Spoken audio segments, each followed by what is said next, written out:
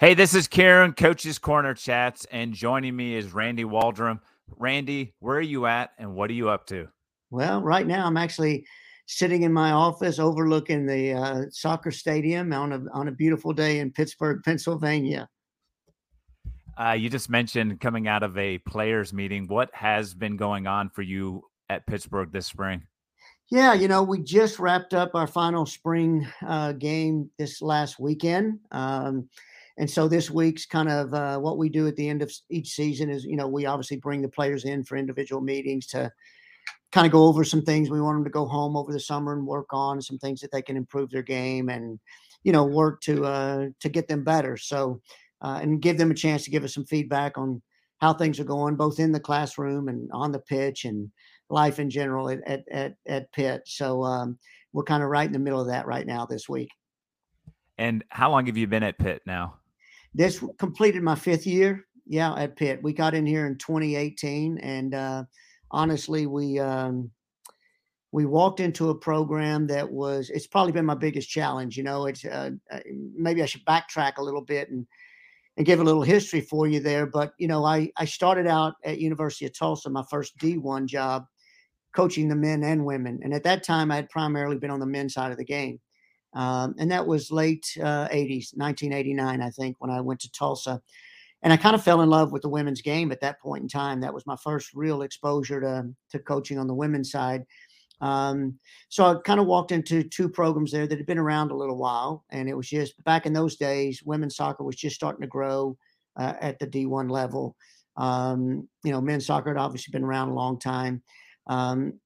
But then I went from there and I started a brand new program at Baylor University. So I was the head coach that kicked that off as a D1 program. Before that, it had always been club soccer. And then obviously left Baylor to go to Notre Dame, where they had won a national championship. So I took over a program that had this national success, and I had to make sure I didn't screw it up, and keep it there and hopefully make it better, which I hope we did. And then, of course, I went to the pros with the Dash for a few years and then got back in the college game. So getting back to my original point, we took over this program in 2018. And a lot of people out there may not know it, but this program had been around 22 years and only had 2 winning seasons.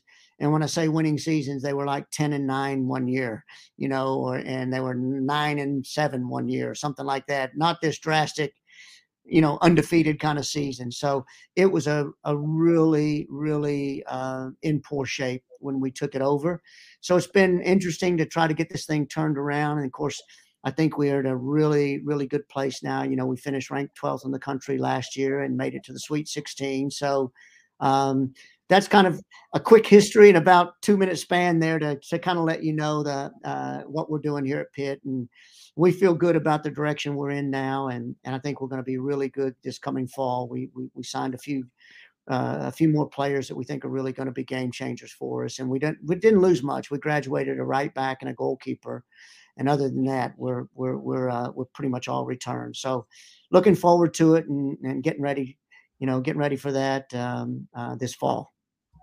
So, a couple questions as to why leave a perennial powerhouse like Notre Dame to go to a program that you know is going to take some work. And then when you first got to Pitt, what were some of the things that you said, I've got to start putting these in place if we're going to have success? Yeah, interesting story, because when I was at Notre Dame, we were there 14 years. I think we obviously were in the NCAA tournament every year, and I think we played in 8 Final Fours out of the 15 years. So it's basically every other year we were a Final Four team, and I think we were 5 championship games out of those 8 Final Fours, and we won 2. So you're right. I probably could have retired there and been quite happy the rest of my life, and I was very happy there. I love Notre Dame, but as every coach. And every player, if you really have that competitive drive, you always strive to play at the highest level as a player, or you try to coach at the highest level as a coach. And something I always wanted to do is coach national teams or coach in the pros. And, when the opportunity came about, where I could go back home to my home state of Texas and start coaching the new franchise, because the Dash didn't have a team. And that opportunity came about. I just thought, you know what? I mean, I could stay here and maybe win more championships, national championships, and keep this going, where we've just got it rolling and just kind of finish out and ride into the sunset, or I can take on that challenge and fulfill another goal that I had, and a dream. So I just decided at that point, if I kind of look at it this way, if I died the next day, I'm satisfied. I've won national championships at the collegiate level. So I didn't want to ever walk away from the game going, you know what, I had an opportunity to go to the pros and I didn't take it.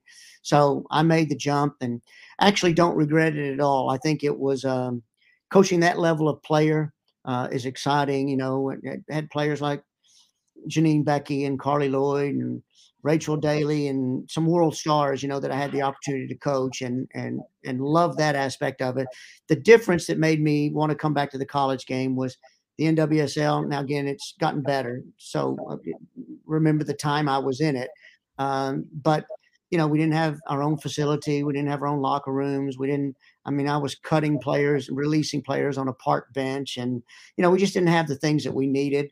And I was just like, you know what? I had more in college than I have at the pro level. And, it was a professional in a professional league, but it wasn't professional in every aspect. There's still a lot of growth that needs to be done in that league. And so the other thing I got a little frustrated with, I think that league is a league for the pros. I mean, for the U.S. national team. It's like they could call your players in at any time and you got to release them, whether it was an international window or not. And then when you get into it, a lot of people don't think about this, but 3 out of your 4 years as a pro coach, you don't have all your players because the year before World Cup, you're qualifying. So your national team players are always out of your camp, out of your environment to go to qualification games and camps. And obviously being in the U.S., they're in a lot. They put a lot of time and investment into qualifying. And then the next year you have the World Cup. So your players are gone half the summer and you don't have them very long in the World Cup. And then the following year you have the Olympics. So you really only have that next year where you've kind of got your team intact the whole time.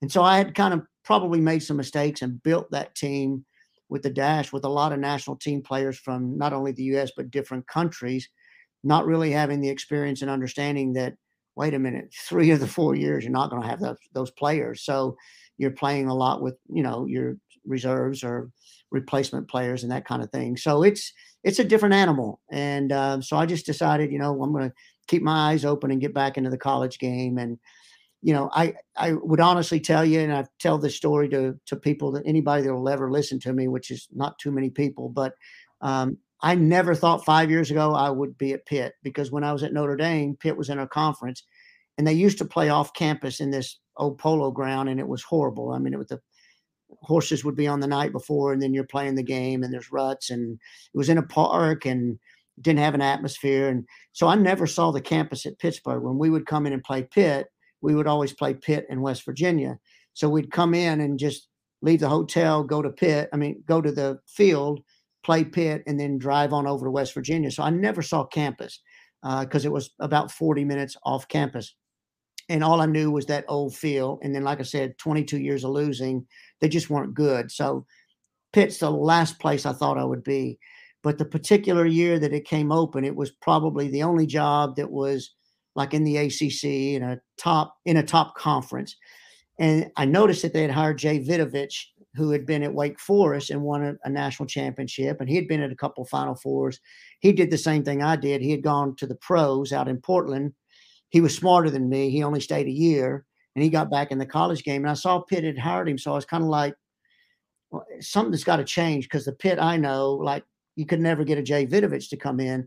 So when Pitt contacted me about the job, I called Jay and I said, like, hey, this is my perception. What's changed? And we spent 2 phone calls, probably a couple hours on the phone. And he told me about the new campus stadium and the facilities and a new athletic director and a new push for the Olympic sports, because prior everything was in basketball and football. And he said, I think it's worth a look. So I got up here and I met Heather Like, our AD, and just fell in love with her vision.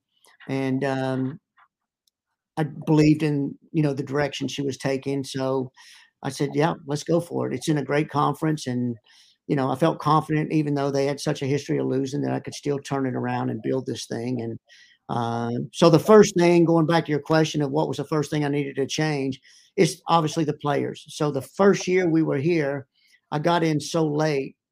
The team I inherited, I just had to keep it. So the first year we played with the old coaches, players basically, and they were good kids and good people. They just weren't good enough players for the ACC, and some of them honestly shouldn't have been playing Division One.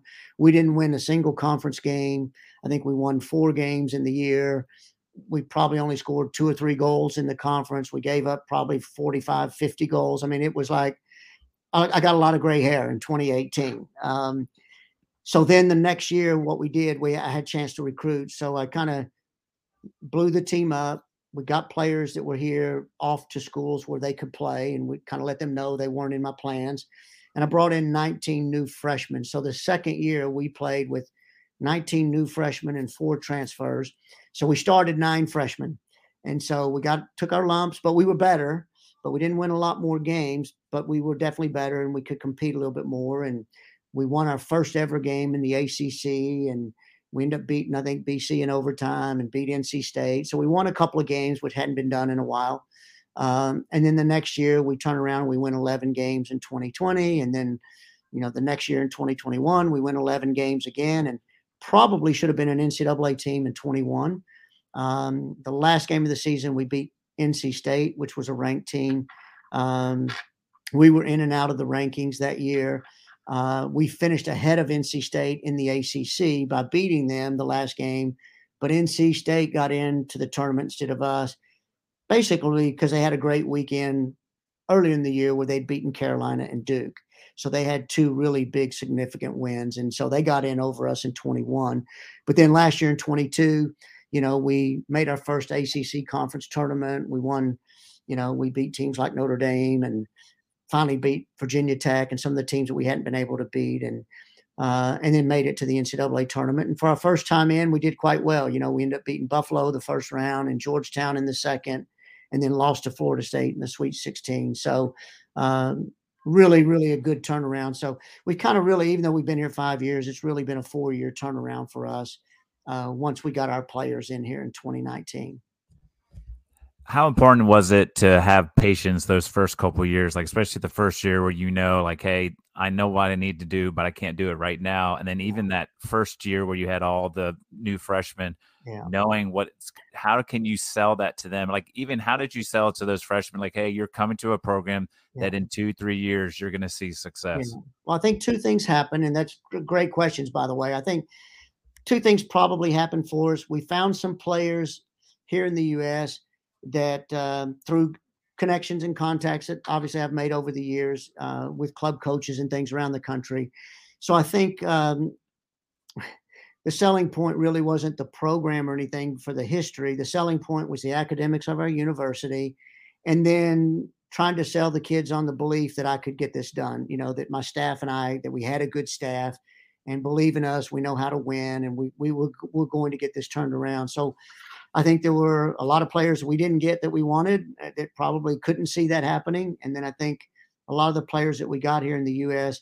just believed in us, and they kind of looked at my background and where I've been and believed that we were going to turn the corner. And then obviously the attraction of the ACC, a lot of players just want to go. And a lot of players could look at us at Pitt and say, I want to play in the ACC. I'm not good enough to play at Carolina or Florida State, but I could play at Pitt, right? So that got us some players. And then the last way we really made it happen was through the international market. We went to Canada and really rated Canada, got some top kids like Amanda West. It's our all-time leading goal scorer, and Anna Bout. It's a fantastic midfield player. And we got some Canadians and some internationals to help us, because recruiting in the college game is 2 years out in advance. And we really couldn't wait 2 years, and we had no history to get those players in 2 years that we really wanted anyway. So we knew we had to start winning as quickly as we could. So that's the path we took. When did you get the passion or love of soccer? Were you playing it as a youth? Like, when did you get into this whole soccer journey? Yeah, what happened with me, it's a little different, and I'm going to show some of my age here now. But I grew up in Irving, Texas, and when I was it's a suburb of Dallas, and when I back when I was young, we didn't have soccer. There was no soccer in Irving, and I didn't even really know what soccer was. So as every kid did, I grew up playing baseball. I wasn't really old enough or big enough to play football, but I played baseball and was always active and loved sports. And I was 12 years old, and I can remember going to our local recreational park there that we had near my house. And there was a Swedish guy there, an older gentleman, a Swedish guy, and he was trying to recruit and start a new soccer league. And, I'm just walking down the hall and he said, "Hey, you want to sign up for soccer?" And I'm like, "Yeah, sure." I didn't really know what I was signing up for. So I signed up for it and I just fell in love with it because I'm one of those kind of people that I got to be doing. I got to go. I got to move. I can't sit still. And baseball for me, no offense to the baseball lovers out there, but I just felt like I was in an organized rest sport. I just kind of, you go stand there and maybe in Little League, the ball comes to you and maybe it doesn't, kind of thing. And so it was something I could go run and move and play. And of course, when he started the league, because there wasn't enough players to make age group leagues, you didn't have an under 10 league and an under 12 back then. It was just like I was 12. I played against 12-year-olds. I played against 17-year-olds. They all played in one league, but I loved every minute of it. And I had some success at it. I was pretty good. And we had an all-star team and all that back then. So I really fell in love with it then just because of the action of it. And I really, the gentleman that started it became, my first kind of mentor. I really started listening to him tell stories about his playing days in Sweden. And then I got real fortunate that the high school that I went to, as I got a little bit older, had a local coach named Simon Sanchez, who has passed away years ago. But he really gave me a real love and a passion for the game because he had played professionally, and he's the one that really built my confidence and turned me into a good player. But I was lucky in that I didn't have just parent coaches that just kind of didn't know much about the game. I had some good people that really influenced me at an early age and just fell in love with it. So I knew even when I went off to college, my family was in a local business. My dad and his three brothers owned a sign manufacturing business. So in summers, myself and my cousins and all the family, brothers and sisters, that's what you did. You went and worked in the summer at the shop, and so all my family members kind of went into the family business. I was kind of the one that strayed away, but I knew even when I got into college, my first semester, I can remember taking business classes and it just, I was like the most bored guy on campus. I was like, this is not for me. I mean, I was taking business because I thought I'd go into the family business. And I realized, you know what, I got, how do I stay in soccer? Because I want to do this the rest of my life. So back then, club soccer wasn't like it is now, where they weren't really paying coaches in club soccer back then. So the avenue was you coached either in high school or college. So I quickly changed my degree to education and got my teaching degree. So my first coaching job was actually at the high school that I attended. I went to MacArthur High School in Irving and played there, and then went off to college, played a couple of years in the pro league. And then when the pro league folded, I went back to teach, and I went to teach at the high school that I actually went to. So that was interesting because a lot of the teachers were still there that were there when I was a student. And but that's how I made my living, is teaching and coaching soccer at the high school level. So then you're at the high school level. How does it end up that you end up at Tulsa? Yeah, well, what I made a decision when I knew that high school wasn't where I wanted to end. That was kind of my starting place. So I always knew I've always been good about having a plan and a direction of what I wanted to accomplish. So I knew I wanted at the time to coach in college because that was the next step, and that's where I always wanted to coach. So I'd already made my mind up when I got the high school job. I said to myself, I wasn't going to stay longer than 5 years, because if I was there 5 years, I didn't want to get labeled as, well, he's a high school coach, and I thought, if I'm there 5 years and I can learn a little bit more about my craft and I can have some success with it, then hopefully I'll be attractive to a college program. And so when it started getting around year 4 and 5, I started keeping my eyes on some of the local colleges. And I saw back then, of course, we didn't have some of the people listening to this podcast are going to think I'm joking here, but back then we didn't have internet, right? So you looked at everything through the newspaper and you see the transaction section. And I saw where the University of Tulsa had let their coach go. And I'm thinking, well, that's only 4 hours away. That's in the South. I can So I called and randomly, God's looking over me, and I'm sure of that this day. But I called them, and colleges get hundreds of applications for those jobs, and I happened to call, and somehow actually got through to the AD, and it was Rick Dixon was the athletic director at Tulsa, and they had just lost their AD, so Rick was an interim AD, and I told him, I said, look, Mr. Dixon, what I want is, I just wanted to talk to you, and I want to meet you face to face. I said, I don't want my resume to be just one of 100 resumes sitting on your desk. I said, if I can get in my car and drive up there and meet you, and I'm willing to pay for everything on my own, will you give me an hour of your time? That's all I'm asking. Just give me an hour to get in front of you. And he's like, yeah, sure, come on. And so I got in my car and drove up to Tulsa, and he met me, and that hour turned into about 6 or 8 hours over that day. And the next day, just getting to know each other and visiting. And then he brought me back in later officially for an interview. And interesting enough, the night before I had to go to the committee, I had dinner with he and his wife. And after dinner, he hands me this piece of paper as I'm leaving, and I'm like, "What's this?" And he goes, "I want you to do well because you're my choice, but I want the committee to choose you.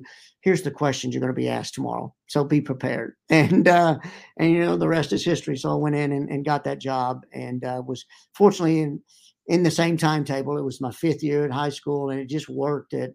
I just transitioned right into that. And along the way, I'd also, when I was in high school, I'd coached a little bit at some small NAIA schools as a coach, just part time. Picking up some college experience to get on my resume, and so that worked out really well. And then from there, things just took off for me.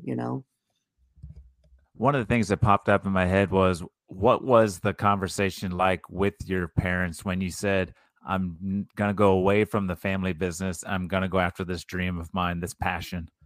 Well, I'm very lucky that I always had parents that always supported, not only myself, but I have an older brother and a younger sister. So, they were really supportive. I do think I can remember my dad being a little concerned, like, how are you going to make a living in soccer? Like, I mean, there's not, back then the leagues, the pro leagues were non-existent because the NASL had folded and there was no MLS, and it was, it just wasn't something that looked real promising that you could really make a living out of it. So I can remember having some conversations of just some concern on that, but they supported it. It was never a bad situation or confrontational because I wasn't going in the family business. I think they knew where my love really was, and although they never really, my dad worked all the time, so they didn't really even watch my games much as a youth player. They came and saw me a little bit more in college than they saw any of my youth career, just because they worked so much. But they loved the game. They didn't really know it, but they loved watching me play, and they knew my passion was there. So that went fairly smoothly, I'd have to say. Yeah. So at Tulsa, you mentioned earlier you coached both the men's and women's. Yeah. How do you balance that and do two programs at the same time? Yeah. And what were some of the differences and similarities between dealing with the female program and the male program? Yeah. Well, I'll tell you what, back in those days, a lot of the programs had the same coach coaching two. Um, so it wasn't uncommon back in those days, but it was really difficult because what I kind of inherited is both programs were in a little bit of a different place. Like the men were a little bit better at the time than the women's program. And and I didn't have full-time assistants. They gave me two GAs. So what I would do back then, you played Friday, Sundays, the men played Friday, Sunday, and so did the women. So if we were at home, it was not an issue. We'd just play back to back double headers. But if we were on the road, it was an issue, especially if we weren't at the same place. So what I would do is I'd go with the men, say on a Friday with one GA, I'd send the other GA with the women. That person would take the Friday game with the women. I had the Friday game with the men. Then I'd catch a plane on Saturday and I'd fly to the other side and I'd go over to the other team on a Sunday. And then what happened is that worked for a while, but then we started getting both programs pretty good, which really demanded both programs really, in fairness, needed my time, and not an grad assistant. And so it got more and more difficult. And I really challenged Tulsa to split the programs and let's bring another coach in. And of course, as it happens, when you're there doing it and for the pay that you're doing, a lot of people would probably be shocked. I think I can remember getting that job doing both programs, and I made $20,000 a year, and so it was just one of those that it started getting to a point where it really wasn't fair to either program because the men we'd gotten them into an NCAA tournament. The women were right on the verge of being NCAA tournament ready. And then it got to where the players started having an issue with it that I couldn't, invest more in each program. And it really was getting to a point that when the Baylor job opened, the timing probably was right because it really, what it did then when I left Tulsa, then Tulsa split the programs and then they hired two coaches. So for the program at Tulsa, it was probably a good time for me to have left. So it benefited that program in that regard. And then it gave me the chance to go do something from scratch, not having any players. And now all of a sudden I've got 4 months. I was hired in January and we're going to be playing a season in August. So I had 8 months or less to get a team, get them developed and, be ready to play a Big 12 schedule. One of the things that keeps kind of resonating in my head is like problem solving. You seem like you like challenges and then building something from nothing, like literally Baylor. You come into Pitt, the Houston Dash, like everything seems to you're always looking for something that I can take to the next level and grow. You even grew Tulsa. So what was it about Baylor that you're like, yes, let's go do this, and the next step in your journey?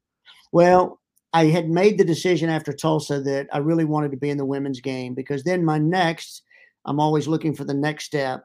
My next step was I want to coach a national team. Of course, back then there was no pro women's soccer. So the next step from college was to coach a national team.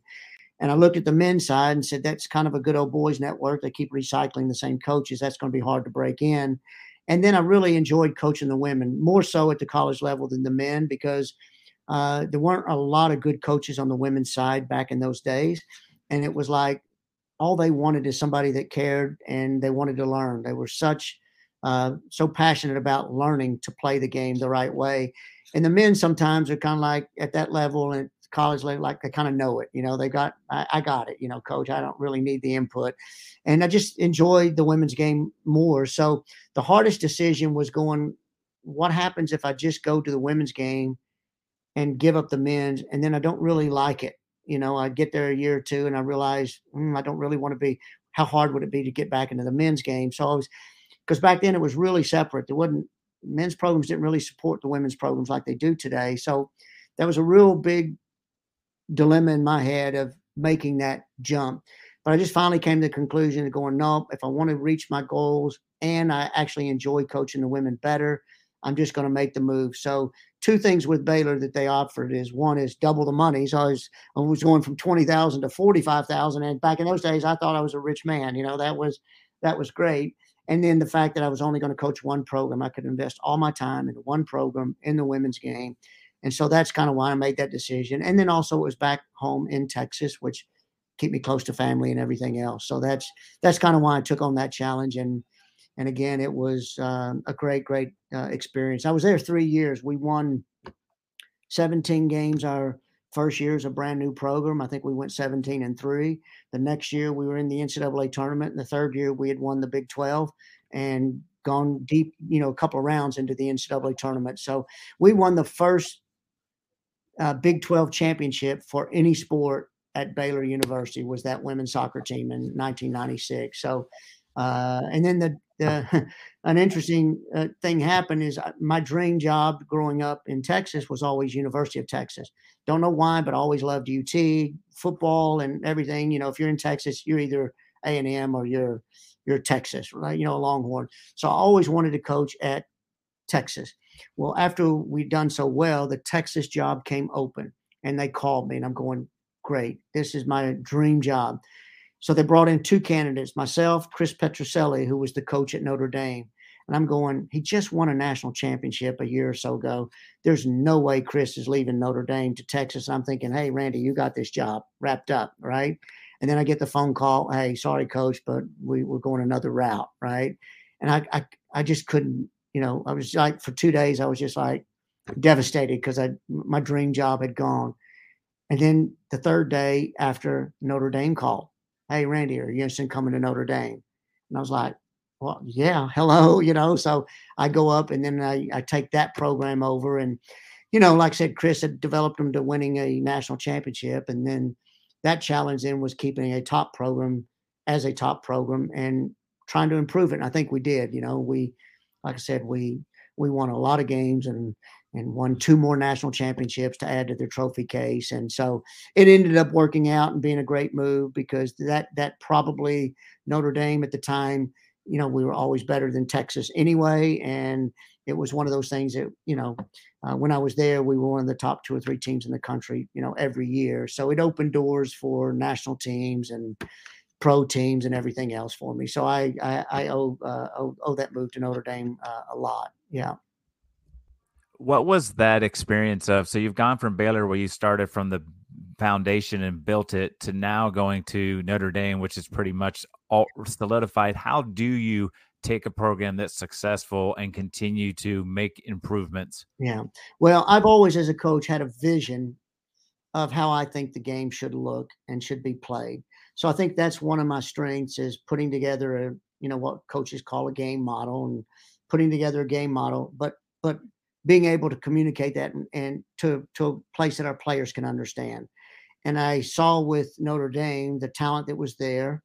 I came in and didn't make drastic changes initially, because I inherited a group that had won a national championship, but over time implemented, the way I wanted to play. The hardest part, to be honest with you, as a coach, was going from a program of like Baylor, where we'd started with no expectations, and very quickly in 3 years we'd won a conference championship and then made it to the second round of the NCAA tournament. So it was one of those situations where I could coach and be free. I never once ever felt like there was pressure, because I'd far exceeded any expectations at Baylor. Um, Notre Dame, from a coaching perspective, for those coaching listening, that some will understand this, but it's now I'm going to a program that there's high expectations, and now you have to win or you're not going to be here very long. So that was probably the biggest adjustment for me, is coping and dealing with those expectations and making sure that standards didn't drop and we stayed high. And we stayed competitive on the national stage. And that first year we made it to the national championship game. We lost to Carolina in the final that year, and which set the tone that we were going to be able to sustain it at least and keep it, and let them feel like they hired the right coach, to come in. But that's probably the biggest thing I had to deal with, is just making sure I didn't let that program go down. So that's a different kind of pressure than building one up. You mentioned numerous times kind of having a vision, like my next step. Have you always been kind of goal oriented and had a plan? Are you a person that likes to have things in a certain, like, that's how we're going to do it? Yeah. Here's how we get from A to B. Here's the steps along the way. Yeah, I am. I'm very much driven that way of ambition and passionate about what I do. And I have a way that I think it should be done. Now, when I take my actual coaching, the X's and O's part, I'm very open to, there's a way I want to play, but as coaching, the game evolves, and it's quite different now than when I was at Tulsa. So you have to adapt, and you have to adapt to the game changing. And so I'm always open and willing to learn. And one of the things that really helped me in my coaching evolution was I got on staff of US Soccer, where I became an instructor for our license program. So I would teach the A and B and C courses. And so I'm around some of the best coaches in the country. So even though we're teaching the courses during the daytime to other coaches that are taking their license, at nighttime, we're sitting around in rooms as a staff, and we're kicking high level ideas around. And I'm picking, we got the salt shakers and the sugar packets, and we're out, we're doing tactics on the table at night. So I was lucky to be around a lot of really, really top coaches to help me, grow and grow in my craft and improve, as a coach. Because once you kind of think it and your way is the only way and it's the right way and that's the only thing you're going to do and you're not going to change, then you've probably lost at that point. If I'm ever like that, I need to get out at that point. So we're doing things here at Pitt now that we didn't do at Notre Dame. Like, our game model is so much more sophisticated now. than even what I had at Notre Dame, because the times today, kind of demand it, and the game's evolved more, and we know more about the game. I see some of my guys at Tulsa. I stay in touch with a lot, all my ex players a lot, and I have to apologize to them because in Tulsa, I can remember, back in those days, preseason, you just ran, you ran them to death. I mean, if you made them puke, then it was a good day. It was a hard day. And of course, now, 20, 25, 30 years later, you're looking at it going, well, now we understand a little bit more about sports science, and we know the rest part is as important as the work part. And back then we didn't, and it's kind of like I'm seeing them now and I'm going, guys, I'm so sorry. I'm so sorry that, that I worked you like I did back then. But that's the part of the game evolving. So I stay open-minded with that, but I do have a way I want to play and what I think the game should look like. So I think that's been a strength because I think that's where going to school and getting an education degree helped me too, because what we are as coaches, we're really teachers with a whistle. We do our teaching out on the field during the week. And so that's the part I love the most. Get me out on the field, get me teaching, get me working with players. That's the part I love. What was it like to go from I called Tulsa, I said I'll come to you, to now we look forward and now the Pitts and the Notre Dames are coming to you and ask you to come? How cool is that kind of growth that you've had where people now look at you as person that they want to call versus you having to go to them? Yeah, well, that's, I don't really think about that too much. Like I said, I just feel like I've been really blessed with being around a lot of good people. And one of the things I've always believed in is I've had people that's helped me along the way, guys like Shellis Hindman, Glenn Meyernick when he was still alive, Simon Sanchez is my youth coach. Like there was just a lot of people in my life that's helped me a lot. And so I've always believed in giving back to the game. So when coaches call me and say, hey, what do you think? Like any young coach up and coming, I'm willing to give them time. I'm willing to give them ideas because we're all trying to grow this game. I want to win, but I also want to win big and meaning that I want this sport to be great in this country. So I just always, so I haven't really thought about, hey, then now they're calling you, you must be this big deal or anything. Cause I'm not, I'm just a guy trying to do a good job at what I do. And I think it's just been a culmination of being around good people that I think have made me a pretty good coach over the years, and earning a little bit, at least a level of some respect in some corners. There's others that probably don't. But at the same time, I'm still at my age. I'm still learning. I'm still trying new things. I see something on the internet or I see something that another coach has done, and I look at it and I go, hey, how can I make that work for me in a way that I want to use it with my team? So as long as I've got that idea, I think it's, we still get better at what we can do. And I always feel like I haven't gotten there. I'm always striving to get there. I think the moment I think I've gotten there is I'm definitely out, because I'll never get there. I won't. Getting perfect or becoming the top coach or a top coach, I know I'll never get there. What drives me is that strive to get there. That's the part I love. Yeah. The other thing I love is that you're still reaching back and connected with players and coaches from Tulsa, and I'm sure at Baylor and Notre Dame. How important is that to continue to go even beyond the 4 years that you work with some of the players or the coaches that have been on staffs and move on? How important is it to continue? You just talked about young coaches reaching out to you and taking time. Why put that effort in, and how important has that been to keeping those relationships rolling? Well, two things I learned, and a lot of this just comes with age. So for any young coach that may be listening to this podcast, I would say this. When I was a young coach coaching high school, and probably even when I first got at Tulsa, it was all about winning. I just need to win. I need to build my resume. I want to be known as a successful coach. And it was all about, always about the result and winning. And as I got older, it became just like we do as parents. We get, when we're first married, and, we live life one way, and then you have kids, and that changes your life dramatically. And so as I've gotten older, I've learned to realize and appreciate what I do in coaching is not just about winning games. I'm not going to be judged on how many games I won at the end of the day. But as a young coach, I thought that's the way you're judged. You're successful, and that's in wins and losses, or you're not successful. As I've gotten older, I've come to realize how important it is that we're influencing the players that we coach. So we make them better as not only players, but better as people, so they can go on and do great things in this world, to make it all a better place for us.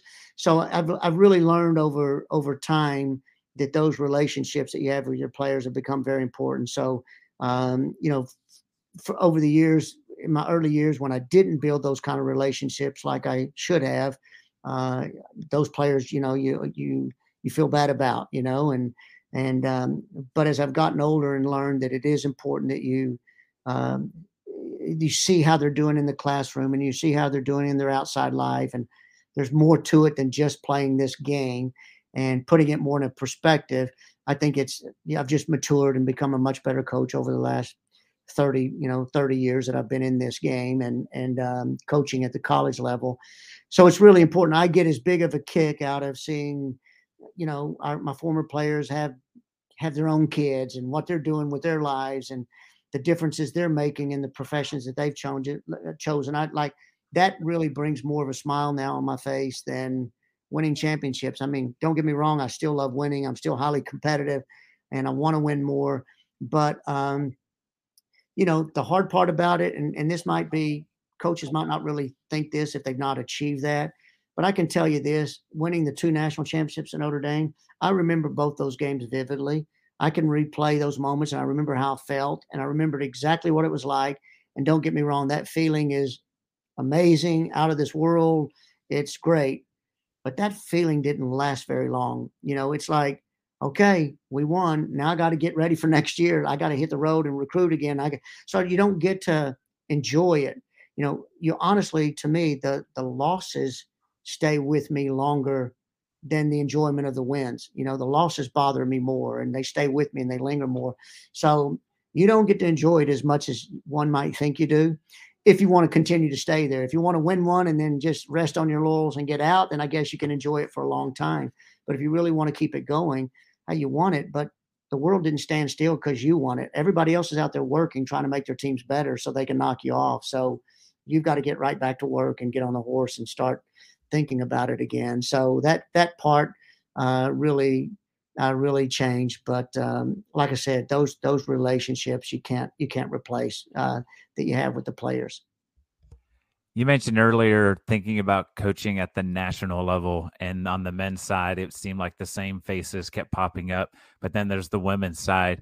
Is that something that you go after and take advantage of at some point and do some type of national coaching? Yeah, I did after Tulsa and Baylor. Once I was at Baylor, I kind of got the opportunity to be brought into some of the youth national teams. I worked back when Shannon Higgins was the U18 coach. I came in and assisted her a little bit.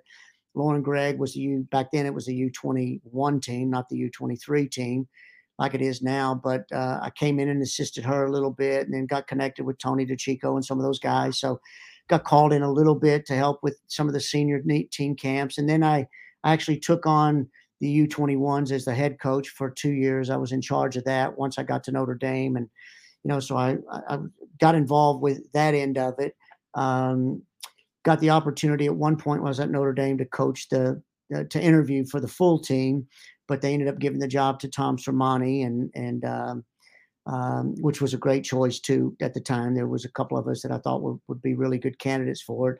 But I got lucky. I got the doors, having contacts with people around the country, some of the top people around the world. I had met Lincoln Phillips, who was out of the Baltimore, Maryland area, and he's Trinidadian and Tobago background, his native land.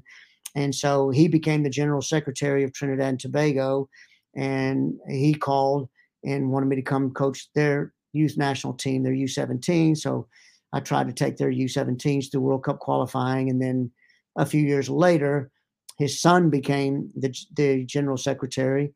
And so back in 2014 and 15, they called me again to come back and take the senior team through World Cup qualifying, which I did. So I kind of got that international experience of coaching a national team, which I loved. And then, just a couple of years ago with the Nigerian national team, Sunil Gulati was the president at the time at U.S. Soccer. So obviously coaching in the U.S. Soccer Federation for so many years at the different levels. I got to know him, and he just called me out of the blue one day and said, "Hey, I'm friends with the president of Nigeria, and they're looking for a coach. Would you be interested?" And I said, "Yeah, absolutely, I'd be interested." And that was kind of after I left the Dash and was kind of in between jobs, and so that's when the door opened. And ironically, it opened for me. Um, actually came out in the media that I'd already accepted the job, in the Nigerian media before I'd ever spoken to anybody from Nigeria. And that was around September. And then I went 2 or 3 months and never heard from the Federation, never got a contract, never had a discussion about it. And then the Pitt job came open. And so I took the Pitt job because I hadn't heard from Nigeria. And then as soon as I took the Pitt job in November, then they called like, "Hey, we saw you took a job." "No, don't. You're here with Nigeria." And I'm like, "I can't. You guys never got in touch, and we never worked a deal out." So I took Pitt, and then a year or two later, the coach that Nigeria had ended up hiring instead of me left. So then they called me back, and I said, "Well, the only way I'll do it is because one of the things I knew about Nigeria is they're bad about paying, and it's not the best country to live in, I guess, in some ways, from what I'm used to here." And so I said I would take the job, provided I can keep this job. And the reason I knew I could do it is because my son is my assistant head coach here.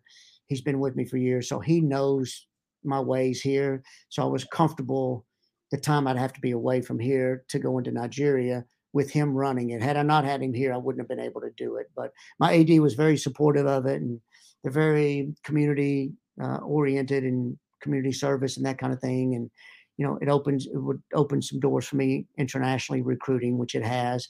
And also she saw the benefit in gaining coaching experience at the international level too. So it's been good. It's been challenging because it's been 2.5, 3 years now of doing it. But the World Cup will kind of finish it off for me, and then I'll come back to being at Pitt. Yeah.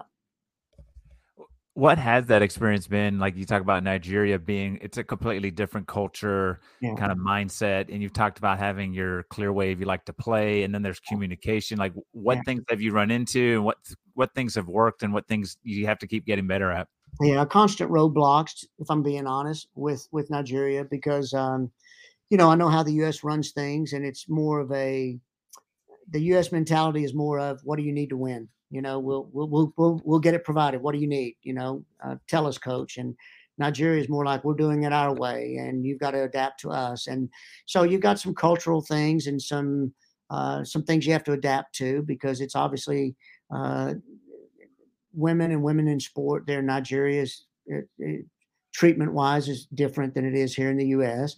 And then you kind of got to go over and start to learn a little bit about the culture, because how you manage the team and how you manage the players is a little bit different, because there's some cultural things that are different between the two countries. But the football part is football. I mean, it's it's the same game we're all playing. So what I had hoped is I could come in these 3 years and show them some better ways to do some of the things that they're doing, not to change what they're doing, but go think about doing it this way and make it better. And what's been a little frustrating is, to be honest with you, is they're not interested in that. It's just go coach the team, and they're not looking to make the change. So you're always running into roadblocks. There administratively, there's hurdles. We get ready for an event, and I'll call for 23 players to come in, and then last minute they're telling me, well, 5 or 6 can't come because we can't get a visa for those players or whatever. And you find out they started 2 weeks before getting visas, and where they had 3 months to be doing it and it wasn't done, or just more logistical administrative roadblocks that I've continued to run into. So it's been a challenge. But I've enjoyed it. The players have been fantastic and very talented.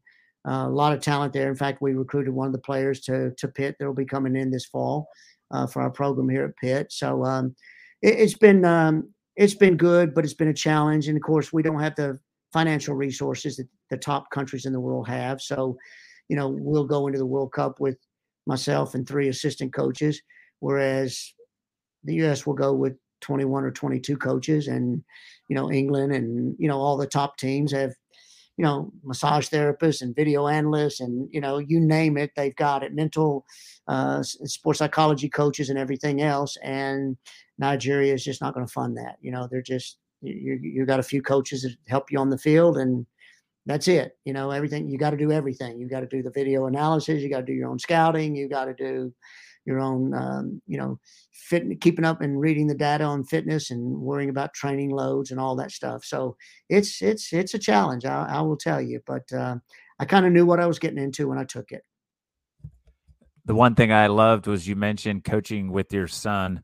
What's that experience been like, not just as coaches, but as a father-son combination? Is it hard sometimes to split the two? And how has that kind of helped grow that relationship that the two of you have? Yeah, well, it's been great because it started out at a really young age, with him when he first started playing soccer. I just was a parent. I just went on the sidelines and watched him play. And I can remember, people going, "Hey, when are you gonna? Why aren't you coaching your son's team?" It's like, when he's ready that he wants dad to coach, he'll say something, but I'm not going to force this on him. And I just want him to grow a love for the game. So at about 10, maybe 10 years old or so, he came to me and said, "Dad, hey, when you coach everybody else, when are you going to coach my team?" And so I said, "Okay, I'll coach your team." So, and that's always difficult too, because you got the father-son thing and you got to make sure you separate that part from playing time, like who deserves it and who earns it and that kind of. Now at the youth level, you're trying to get everybody playing time for development, but everybody's still in youth soccer, still competitive. You got to win that trophy, and or else they leave your team and they go somewhere else. So you and I could have another podcast about youth soccer in here one day, but so we were always close with this. The football part was always been obviously the big connection within our family, and so I brought him on board for a few years with me at Notre Dame, and our first national championship, he was on our staff when we won. So that was really cool, both of us getting to win a championship together. And then he kind of got in his coaching education. He kind of got to a point of like, I'm ready to do my own thing now, right? Instead of working for you. So he left and went back to Dallas, and he took on some couple of different youth clubs over 7 or 8 years. He was one of the directors of the ECNL program at FC Dallas and had a lot of top kids there and had a lot of success, but he was getting his feet wet as his own head coach and learning how to manage parents and things, because coaching is so much more than just being on the field. It's dealing with parents and administrations and all kinds of things, so he got his feet wet there. And then I brought him in with me to Trinidad. So he got some international experience there at Trinidad. I brought him in a few times here with me with Nigeria. But what happened is when I got the Pitt job is, I went back to him and said, "Hey, can I lure you away? I'm going to need some help here and really getting this thing turned around." So we had some time together early in his coaching career, and then he went off and did his thing, and now he came back. And so it's really good because we both really see the game the same way. And, growing up, he knows what I want. He knows the way we want to play, and he's become a very, very good coach. And honestly, these last couple of years, I was getting ready to say between you and I, and then I realized this podcast is going out to a lot of people, so it ain't going to be between you and it ain't going to be between you and I. But really, these last couple of years, he's pretty much runs the show. I mean, we're both out on the field coaching, and I'm still doing my work there. But in terms of running things on game day and making substitutions and changes, he's pretty much done it. And he may say, "Hey, what do you think about this?" And I'll give him my 2 cents worth. But he's really been kind of running things here, and I'm really lucky to have him because he could go anywhere and do a really good job. So it's been a lot of fun. You mentioned way at the beginning when you were thinking about going to Pitt, you gave the women's coach a call, and you even talked about back in the day where the women's programs and the men's programs just kind of ran on their own and didn't have much interaction. How important is that to one, have like an AD who sees things similar to how you want to do things, community focus and all that? We're trying to turn the whole athletic program around, and then to have someone on the women's side who you can bounce ideas off of and have that positive relationship. I think it's today's game. It's vital that you've got a good relationship with the men's program and with your athletic director. And what happened with, just to give you an example, one of the reasons I knew it was the right place for me when I was meeting with our athletic director, meeting with Heather, I asked her about the budget and, could she show me the numbers and scholarships and all those things that are important. She goes, Randy, I'll get you all that. Don't worry. She said, we're funded the way you need to be funded and all that. She said, and I'll get that to you. She said, but what I would be hiring you for is this. You'll be one of our only coaches beside our men's soccer coach that's won a national championship. So you need to tell me what you need to win, because I'm tired of being bad in women's soccer. So tell me what you need. And at that point, I knew, okay, we've got something. So there were some facility things that we needed some upgrades on, and which we've already done within my first couple of years. She held true to her word and, made those changes. But I think that's vitally important because a lot of coaches are coaching in programs around the country that just have programs because they have to have them.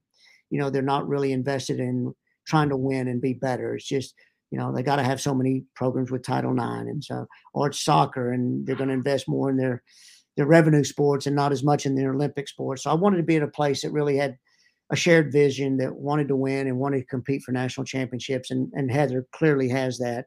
And if you look, anybody that knows anything about Pitt, if you look at us over the last 5 years, she hired 7 new coaches when I came in, fired 7 and brought 7 new in. And almost every program now is a nationally ranked program, which they weren't before. So we made drastic changes, not only in our program, but in all the programs. But then it's very important too, because we share a facility, which is the case in any program that's got a men and women's team. You're sharing facility. So it's just imperative that you got a coach that you really in the other program that you can go to and bounce ideas off, but also work on just the logistics things of scheduling games and scheduling practice times and all of that. And if that situation weren't good, it would be it'd be a really hard working environment, I think. And I was lucky in both places that I've coached. At Baylor, we didn't have a men's team, so that was easy. But when I went to Notre Dame, we had a men's team. But I was fortunate that I worked alongside Bobby Clark, a true gentleman in the men's game and a great, great coach. So he was easy to work with. So I was really lucky there. And then when I got here to Pitt, I've got Jay Vidovich, and he's just the same. We're right next door. I'm always going in. My windows overlook our practice field, so I watch his practices in the morning and see what he does. And I'll go in his office and say, hey, I saw you doing this. Like, what was it? Explain to me what you were doing. And so we're always bouncing ideas off of each other, and that makes it great because he's got a very good program. They've been in the Final Four 2 of the last 3 years, and so like I said, I'm not too old to learn, and so that's been I just think you have to have that in today's world in college athletics. You have to be able to work together with your men's coach. Last thing I'll ask about is, so now you're at Pitt, we're making great progress, and you're that goal-oriented person that says, I've got a vision, I see where I'm headed. Yeah. Is Pitt the final stop, or are you kind of like, I'm just building and I'll see where I'm at? You talked about maybe building a legacy. Is Pitt the kind of the spot that you want to be, that cherry on top of the sundae? Yeah, I think I'm getting close to it being the final spot because, number one, my age. I don't know if I left here and tried to go somewhere else, how many ADs want to, somebody that's, at my age. I'll just leave it at that. But I love it here and would love to win a national championship here, and being able to do it at 2 schools in such a highly regarded conference like the ACC.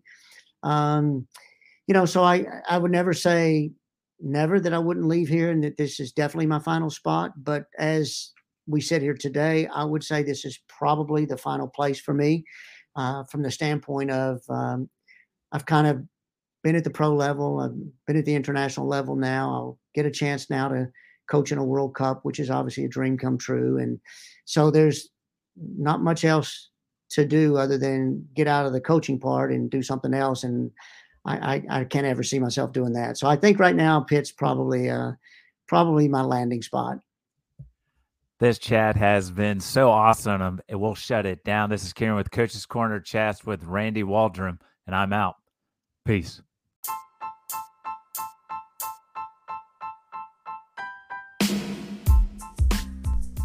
What a great chat. Thanks for checking it out. If you haven't done so already, follow us on Twitter at Coaches Let's Chat. Hit that subscribe button. And once again, if you get a chance, drop a review. It's super, super helpful for growing the podcast. Have a good one. Peace.